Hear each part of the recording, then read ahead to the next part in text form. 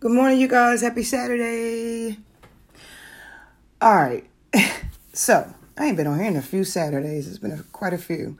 The weekend comes and then I don't know, I take a little small break. Then I'm back on here on Monday. But anyway, the number one way to eat at a buffet, I like to get right into it. I ain't doing all that extra talking. So, but the number one way to eat at a buffet, because you guys, the weekend hits, and a lot of you, you like buffet food.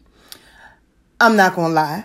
I like some buffets, but the buffets I like cost, more money than most people are willing to spend. Texas de Brazil is one. Captain George's was one, but they have gotten, I don't know, the food is not the same. But anyway, so the number one way to eat at a buffet, right? Let's be real. Don't. That's the number one way. Don't. At a buffet, we don't know what they're putting in the food regardless at any restaurant. But at a buffet, they're putting a lot of oils in the food, a lot of sauces and gravies.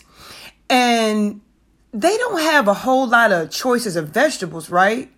But then the vegetables that they do have, they've been sitting all day because no one goes to the buffet to eat vegetables.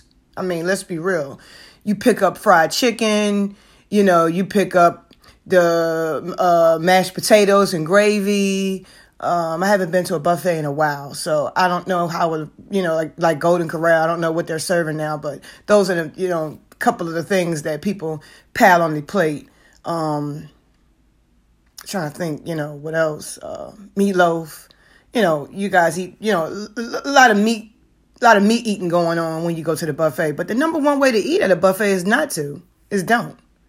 I mean, that's the best advice I can give you because, at a buffet, we tend to overeat, right? And that's something we don't want to do. We don't want to overeat, especially eating the wrong things, right? We're more likely to get fried chicken than we are to baked chicken, unless the baked chicken is really good. But we tend to overeat, and we don't stop eating until we get full. And that goes hand in hand. So the best way to eat at a buffet is not to, it's just not. Just don't eat there. Texas de Brazil is really good, but they come around with all different types of meat. All different types of meat. You name it, they have it. And hey, I'm trying to get away from a lot of meat. Minimize, told you 4 ounces, of meat and cut it down, more fruits and vegetables. I'm pushing you guys to eat more fruits and vegetables.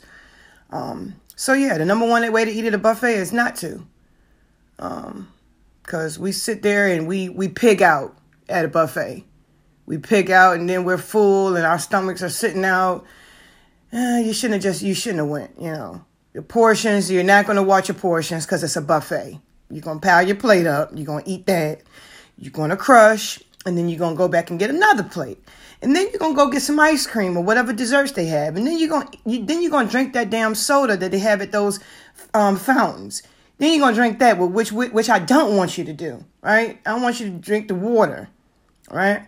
So, again, number one way to eat at a buffet, don't. Have a happy Saturday. Talk to you guys tomorrow. Bye.